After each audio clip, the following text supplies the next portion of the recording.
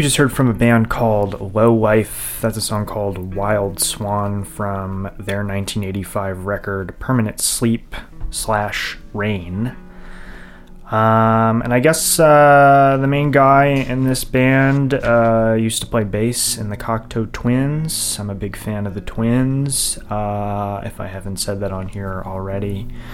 And it's kind of funny, I don't know, it makes me think like, you know, he played bass for the Twins, and he might have been like, you know, yo, Robin Guthrie, I want to play the twinkly guitar. And then Robin Guthrie's like, no, fuck you, I'm going to play the twinkly guitar.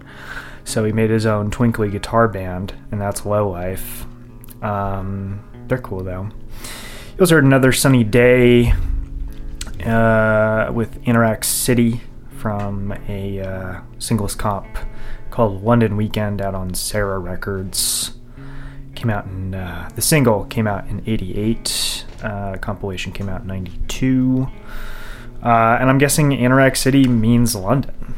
Interact kind of it was another word for the UK iteration of that kind of twinkly jangle pop twee sound from the 80s, and there are a lot of bands doing that in London, I guess. You also heard from Joseph K. That song was called It's Kind of Funny.